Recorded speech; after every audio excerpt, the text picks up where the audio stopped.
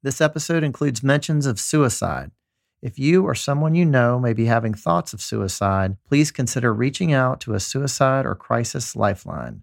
In the United States, you can dial 988 for help.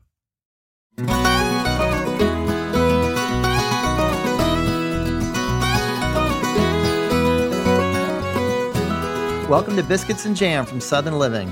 I'm Sid Evans, editor-in-chief of Southern Living magazine. And in this episode, I'm talking with a guy who somehow made his way from the football field to the top of the charts in country music.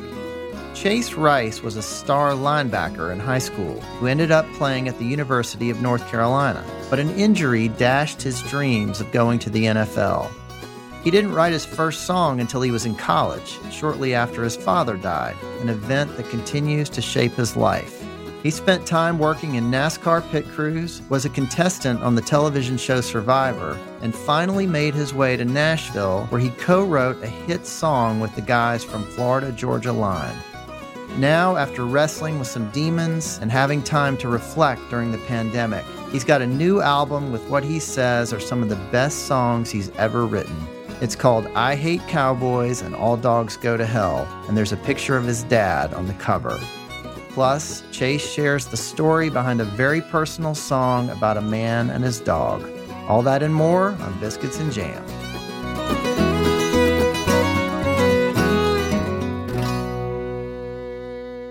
Chase Rice, welcome to Biscuits and Jam. Thank you. Thanks for having me, man. So, Chase, you were born in Florida, but you grew up on a farm in North Carolina. I'm wondering if you can paint a picture of your childhood home and what that property looked like. Imagine like a driveway as long as a landing strip for a plane. And then you get to the back of the property and there's the hangar. My dad used to fly little airplanes.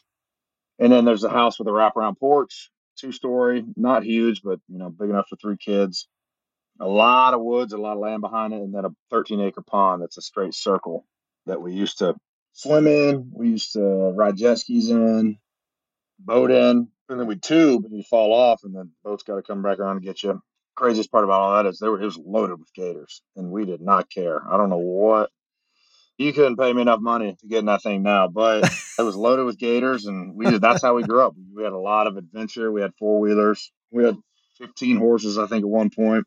Outdoor dogs. We had a barn, and that was my life. That was the one in Florida. The one in North Carolina was about the same acreage, but it was on a hill, a little pond out of the bottom below the house, and then 3 horse pastures. That was in the middle of the mountains. You look around, there's mountains everywhere. That was different, but very cool. Those are the 2 houses. I spent about half my life in each of those. How old were you when you moved to North Carolina? I was 11. I hated it. I didn't want to. It was in the 90s. 96, I think, is when we moved, or 97. I was a Florida guy. I didn't care about North Carolina. It was the Gators and the Seminoles were the best football team every year. And I was enjoying that. And I had my friends, and that's all I cared about was living in Florida. And looking back now, it's one of the best things that could have ever happened moving to North Carolina. Yeah, it's a tough age to move. Yeah, for sure. I don't know what would be tougher, that or around high school, but I spent 1 year in elementary school in North Carolina. I settled in pretty good after that. So, Chase, I've seen you post a lot of hunting photos on Instagram, including some with your brother. Was the outdoors a big part of growing up and weekends, particularly when you got to North Carolina? Yeah, it started in Florida for sure, hunting doves and hunting gators. But man, we really, really started whitetail and turkey hunting when I was in probably middle school or early on in high school. And that was all my brother. That was when I really fell in love with it, killing bigger things and spending time with him. My dad was there sitting behind me when I killed my first turkey. And I really loved it, but I wasn't owning it. I was just kind of doing it because my brothers did it. And it probably wasn't until college or even after college where I started really falling in love with hunting and doing it on my own. That's when I really got eaten up with it. Well, tell me a little bit about your mom and dad and how they ended up moving from Florida to North Carolina. What drove that decision? My dad's job, he was a contractor building houses. He got in some trouble, I think, with some lawsuit that was going on down there. I didn't know much about it. I was too young. But he had an opportunity to move up and be quarter owner in a golf course community where he would build the houses on the community.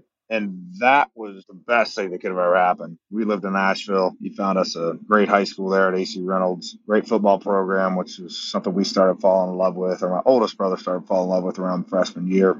And then he would work in Cashiers, North Carolina. That'll always be home. Just because even in Florida, that would be our vacation home. Like we'd go up to Cashiers and do lake stuff and mountain stuff there, an hour and a half outside of Asheville. And that's where my dad's buried. So that's always going to be a special place. Yeah, that's a beautiful town and a beautiful part of the world. I love that area. It's awesome. Yeah. So, Chase, who was the cook in your family? My mom, my dad didn't grill, he didn't cook, he didn't do anything like that.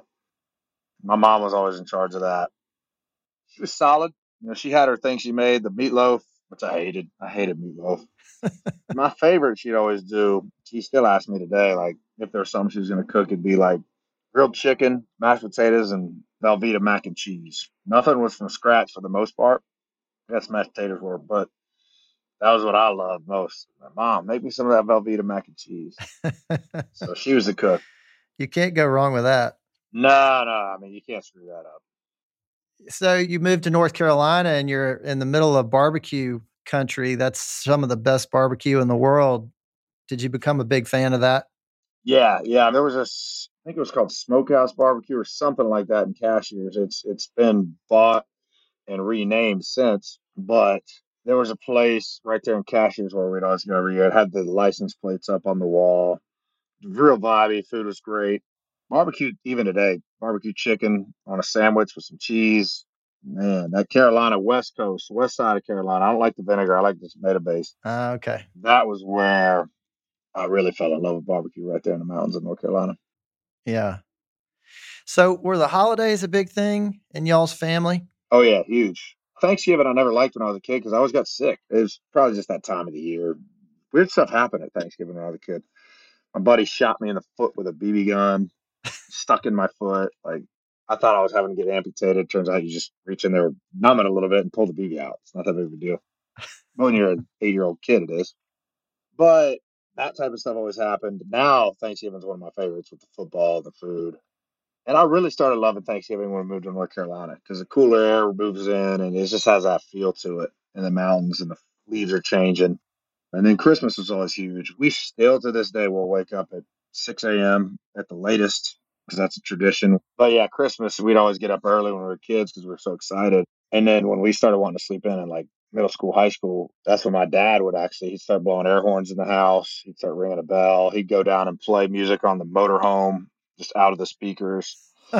He was not letting us sleep in. And that was cool because that was just a kid and my dad. When we started becoming adults, he didn't allow it. The kid came out in him. So Christmas was always huge. We do that up big and still do.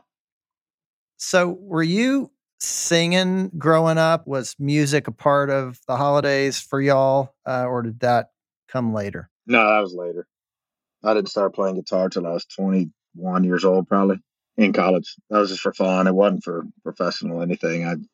That was definitely later. Music was not a part of our family. Yeah. And what inspired you to pick up that guitar for the first time? My college roommate, I'd say. I learned to play guitar in college with him. He was playing Dave Matthews, and I would sing along. And he was like, "Man, you should be a country singer, man." It's like saying he should have been an astronaut. That's how far from reality it was. And then the year after that, my dad passed away when I was 22, and that was when I wrote my first song. I wasn't very good, but I really loved it. And it was a way for me to kind of get what was going on with a 22-year-old kid just losing his dad, kind of get that off his chest. So, you really hadn't written anything before you lost your dad? No, no, I'd never written a song before. I wasn't planning on writing songs. I didn't even know I had it in me until after he died. Hmm. So, I want to come back to that, Chase, but you had this great football career in high school and college, and it was a huge part of your life. And it looked like for a while that you might be headed for the NFL. What are some things that you learned from football that kind of translate to your music career? I'd say just the work ethic. I was never the most talented player. I was never the fastest, the biggest. I had to work my ass off to become a good player and be smarter than everybody. Same thing with music, although music started easier for me. I had crews right away almost, but That really made me feel like I guess I was a better songwriter than I am or than I was. So when it started 2012 having success, 2014, 15 losing my deal with Sony and getting out of that deal actually, it was just like, this is easy though. I'll just go find another label and we'll keep having huge success. And then from 2014, 15 to 2022, it was a struggle. And that was the first time I really had to battle and had to work. Got to go work harder than everybody else. Got to tour. Got to write music. Got to get in the studio and take the time to make it as best as possible. So I'd say the work ethic for sure.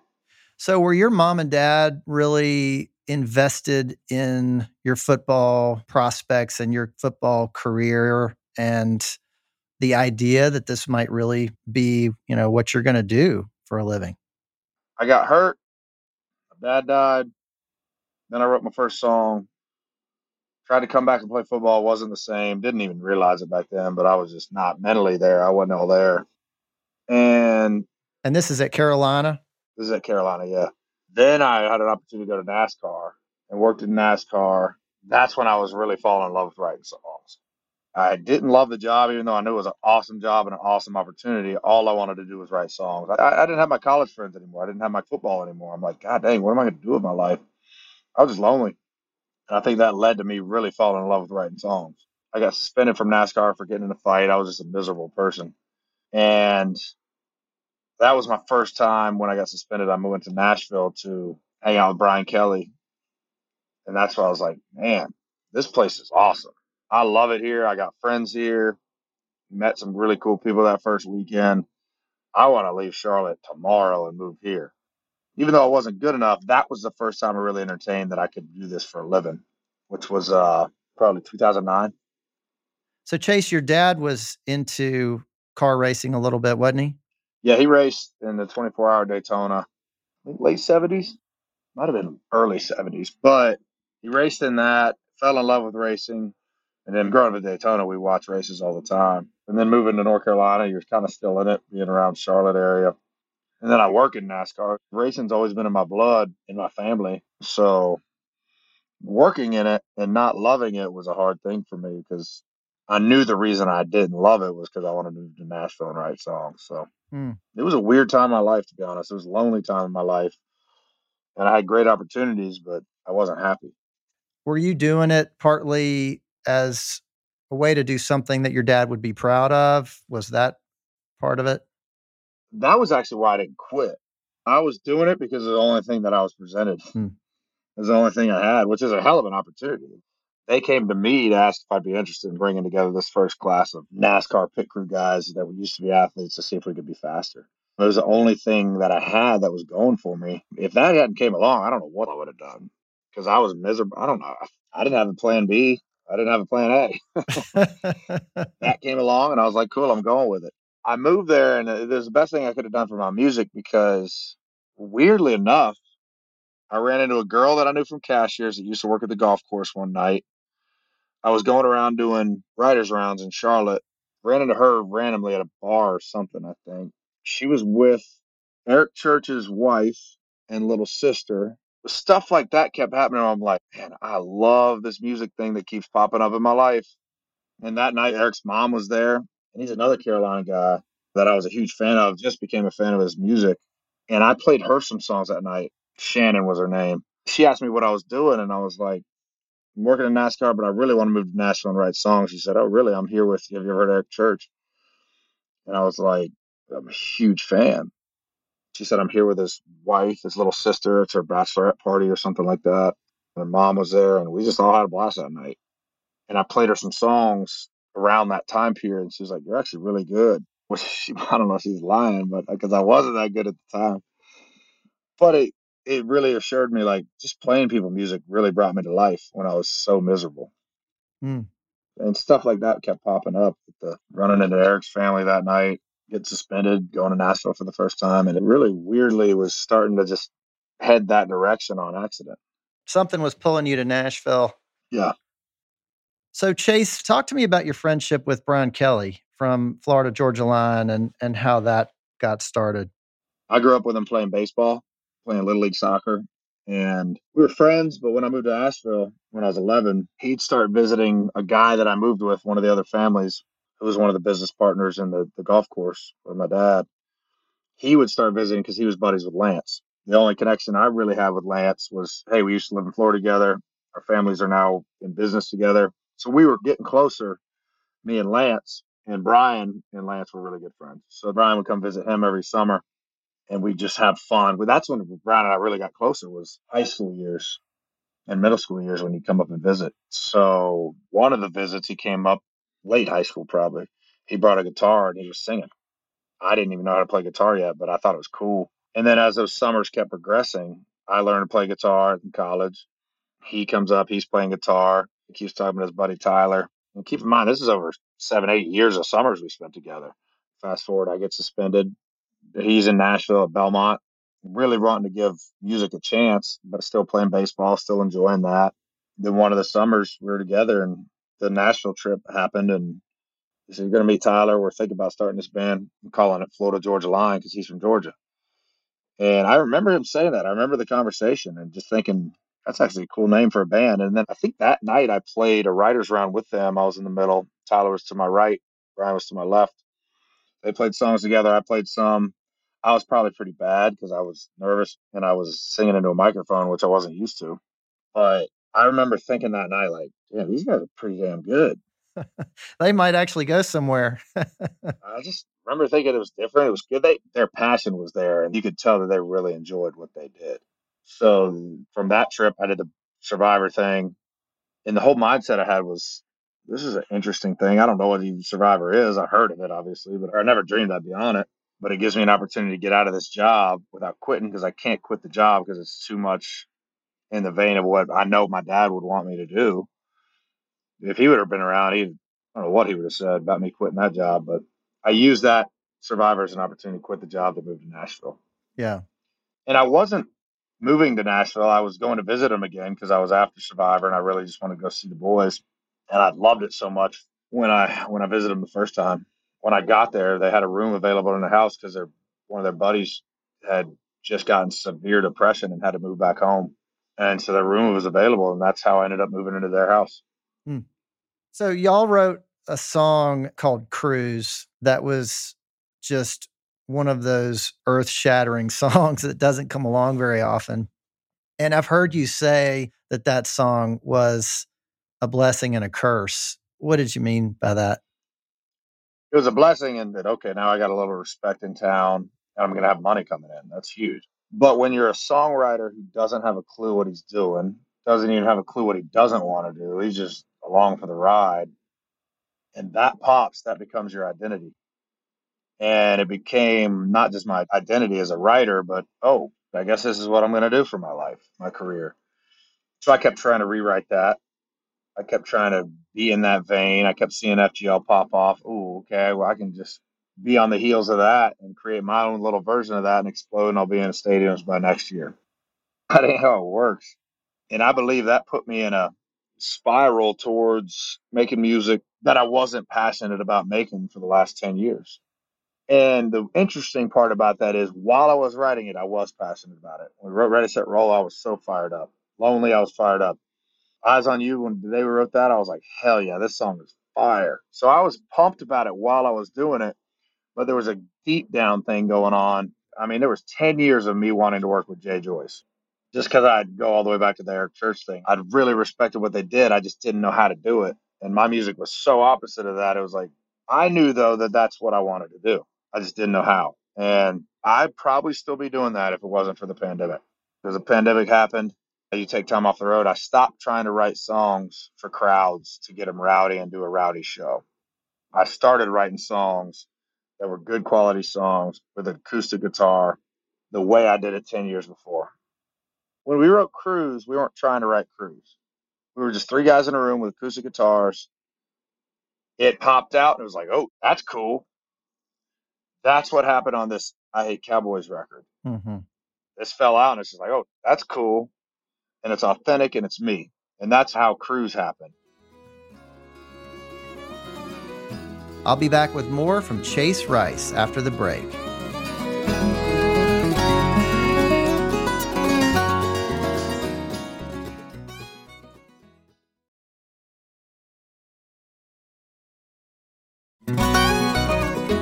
Welcome back to Biscuits and Jam from Southern Living. I'm Sid Evans, and today I'm talking with the country musician Chase Rice. So, Chase, we'll get to the new record, which is so great, in a minute. You were talking about the pandemic. You wrote something called A Letter to My Younger Self in, I think, the spring of 2020. And it's a pretty remarkable document that looks back on some difficult times that you went through, starting really with the loss of your father and addressing some of the things that you're talking about just not being quite happy or satisfied with what you were doing. What compelled you to sit down and write that? I don't know. The time off, being able to reflect, not being busy for the first time in 10 years. I had a lot of front porch time. I would just sit on my front porch and just chill and talk to God or listen to God. And that thing wrecked me when I went down those roads. Kind of messed me up, but it opened up a lot of stuff that I'd never really talked about, especially never talked about it with my music. And I think that really opened up writing this record too. Taking time off, I think, was the biggest thing that helped me face that stuff. Got a lot of anger out, I think. And then I was able to be freed up to write a record that was just like, I don't even know what's happening with the world anymore. I don't have social media anymore. I got in trouble for doing a show. And I just realized this world is a weird place we live in where everybody's attacking people without having a clue what's happening. And everybody's behind these computer screens, behind their phones. And I decided I didn't want to have anything to do with that way of life. And that's when I stepped away. That's when I started writing that article. That's when I started writing this record. And if I'm going to be attacked for trying to keep my guys employed, that's not a world I want to be a part of. If people are bickering over Trump and politics, that's not a world I want to be a part of. I stepped away from all of it, and I realized really fast, like the night that I got off of social media, that very night is when I wrote If I Were Rock and Roll.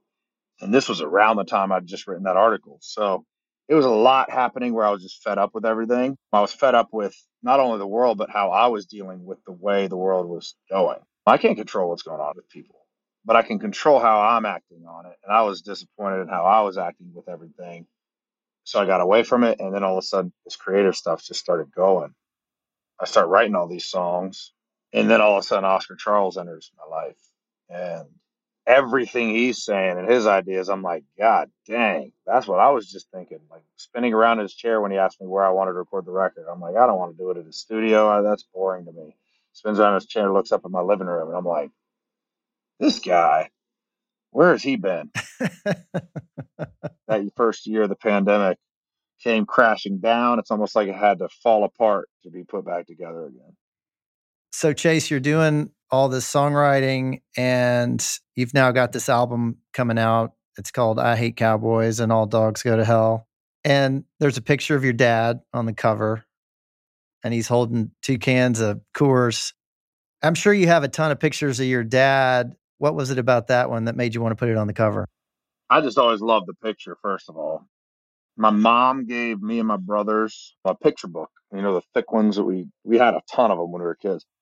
And she spent a lot of time going through all those. I'm sure it was therapeutic for her in a lot of ways, but she took all that time and put them all in her own books. And from the time I was born to the time my dad passed away, did that for my brothers as well. May have done that for my aunt. I can't remember.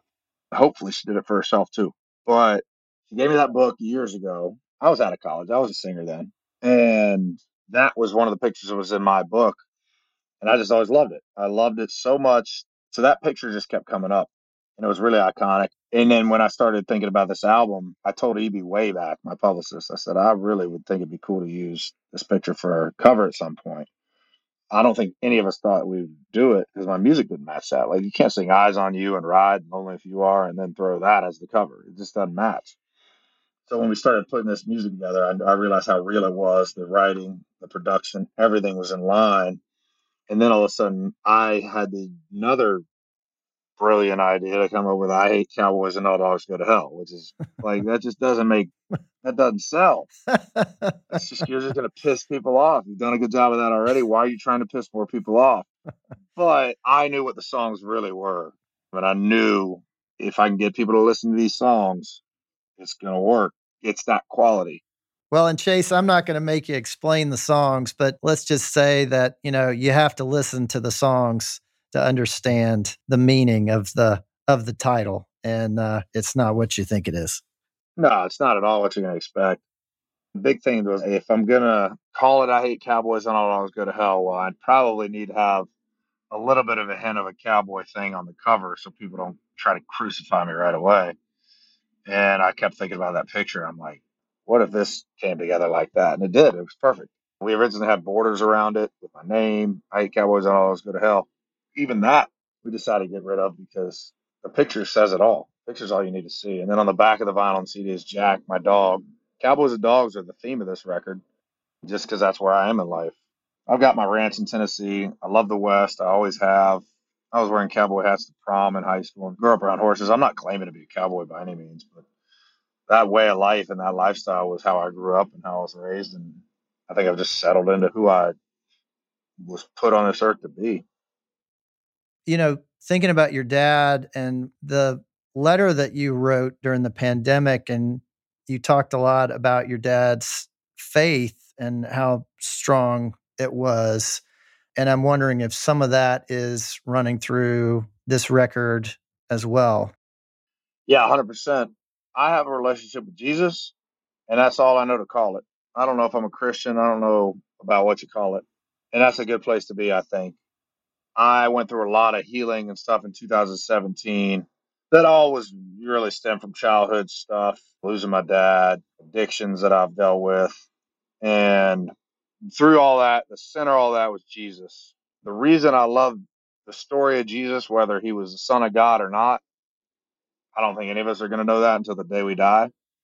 But he was the type of guy that I can respect and I would have wanted to hang out with, because if anybody knows me or any of my history, there's some dark stuff in there that I don't think a lot of people see, but they hear about, or they think they have an idea who I am. And a lot of that's self induced that I brought on myself, which is live and learn. But I love the fact that I know he would be right there with me saying, hey, man, get back up again and let's keep going. And I'll have struggles my entire life, but I know that he's a guy that would have been there with me and for me, and is. I hope he's real. I hope he's the son of God. I hope he died on the cross. And I'm not going to force that on anybody, but that's what I believe. And I think he's all over this album, how it came together, and my music in general. I think it shows more who I am than I do. Well, you have a great song called Drinking Beer, Talking God, Amen. And that's about the kind of faith that doesn't happen in church necessarily. Do you have a circle of friends in Nashville who share your faith, even if you may not see them on Sunday? Oh, yeah. Refuge is a group of guys. I actually fished with them out in Montana this past summer. And there's no schedule. There's no, we're going to talk about this. Just come on out and hang out for a few days or a week or however long you do it. But the guy that runs that, his name's Brian. He randomly, he hit me up a couple days ago. I was like, man, I am beat to hell right now. And you start getting in your head, you start wondering, oh, if I have success, it's all going to come crumbling down. You're living out of fear as opposed to living out of joy and loving what you get to do and loving the good stuff that's coming along. When that starts happening, I start freaking out half the time. It's like, I just really wish I could enjoy this. So he's the type of guy that was like, all right, what's your schedule? I'll come in, hang out for a night. And we'd fly fish, we'd hang out, and we'd just chill. He's that guy. I have a few people like that in my life that are always there for me, and I'd be there for them in a second as well. Sitting here, drinking beer, talking God, amen. Killing time, living life with some down-home friends. When the world's gone crazy, man, it all makes sense. Sitting here, drinking beer, talking God, amen. Amen. Tell 'em, boys. I just want to ask you about a couple songs, and one of them is called Bench Seat. There's a video that starts out with you in a therapy session. It gets really dark and it deals with some scary subjects like suicide. And talk to me about that song and the meaning behind it. It's based all off a true story. One of my best buddies from college, He almost shot himself in the head. And he came to my house and explains that to me when I went and talked to him one night when he was trying to go to sleep and his dog was at the foot of the bed. Finally, I realized, like, oh, damn, it's that bad. He was just not himself for a long time. And I could see in him some stuff that I'd gone down too. So I'm like, oh, this is not good, man. He's in a bad, bad place. So he gets help. He does a lot of work he needs to do. And fast forward in the pandemic, some point in there, he's at my house. He's got his dog with him, who's on my lap at that point. We're talking, we're laughing, we're having a great time. And he just laughs out of nowhere, sitting around a fire, drinking beer. And he's like, dude, you should write a song about a guy driving around his truck with his dog. And I just laughed. I'm like, that's cliche. That's what I'm trying to avoid is the cliche stuff on this next record. Come on, man. And we laughed about it. Then 3 days later, I called him and I said, dude, I wrote it. It's not going to be what you're going to expect. I kind of took it there, man, which he was all about because he loves getting real. And that was all based off of him and his life and then some of the darker stuff in my life. The weirdest part was while I was writing it, I had the music video in mind, pretty much what you just saw. Originally, it was going to be a car accident in my head. That's what happened that day when I wrote the song.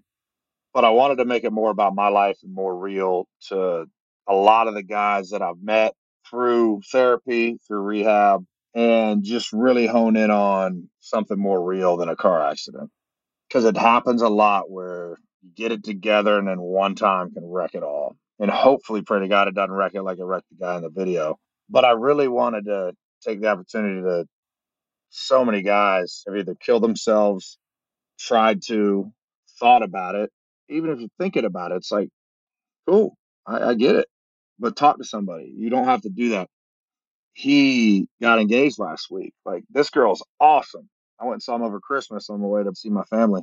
And she's the best. He's the best. Like, you're going to miss out on all that because of a dark time in your life.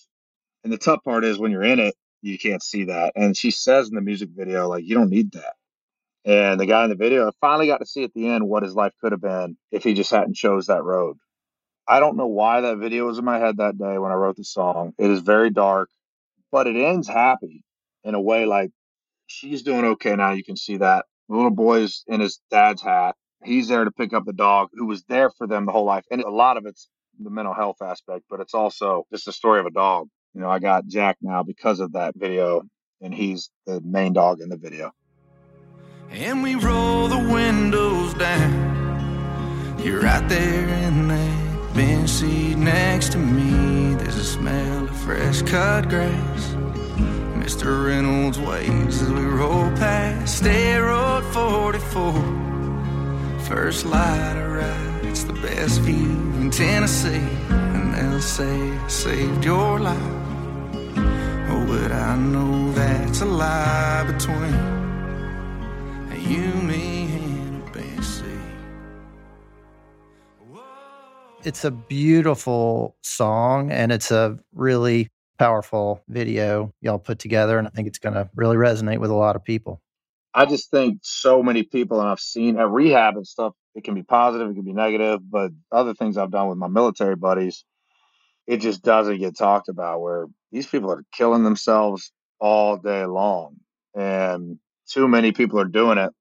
Talk about it. Stop living by yourself and go talk to a friend about it. If your friend can't handle you telling them you're about to kill yourself, you got the wrong friend. Go find a new group of people. And I just feel like it needs to be talked about more because it's happening too often.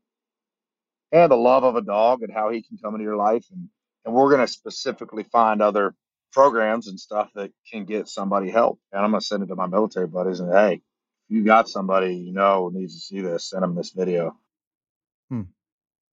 Chase, I want to ask you about one more, and that's a song that you performed at the Opry called For a Day, which is a tribute to your dad. And just wanted to know what was going through your mind when you were standing in that circle and singing that song.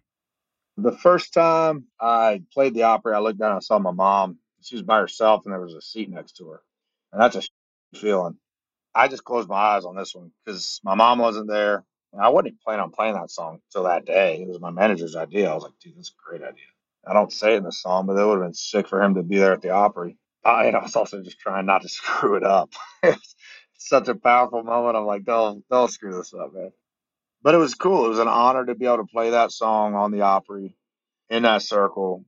I don't know, 10, 12 years later after I've done this thing, finally singing songs that I really genuinely care about. I'm not sitting around there trying to entertain. I was just singing a song. And I think it had been a moment in my career that he would be very proud of. Chase, I just got one more question for you. Yeah. What does it mean to you to be Southern? Well, to me, I'm proud of the actual geographical location of where I'm from. I am from the South, so that helps. Being from Florida, a lot of people wouldn't call that Southern, but you go through the more red parts of Florida, it's Southern as it gets.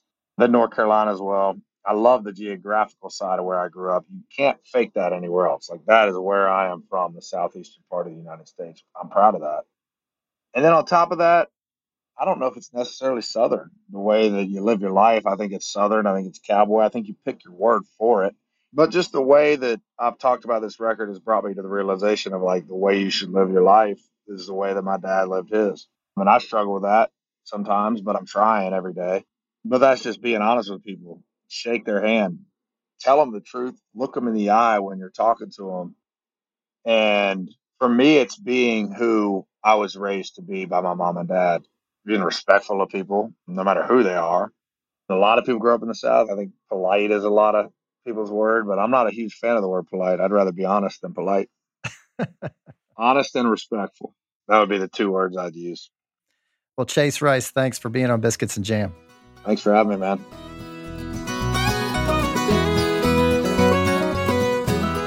Thanks for listening to my conversation with Chase Rice. Southern Living is based in Birmingham, Alabama. Be sure to follow Biscuits and Jam on Apple Podcasts, Spotify, or wherever you listen. And we'd love your feedback. If you could rate this podcast and leave us a review, we'd really appreciate it. You can also find us online at southernliving.com/biscuitsandjam. Our theme song is by Sean Watkins of Nickel Creek. I hope you'll join us next week for my interview with the rising country music artist and Georgia native Dalton Dover. We'll see you then.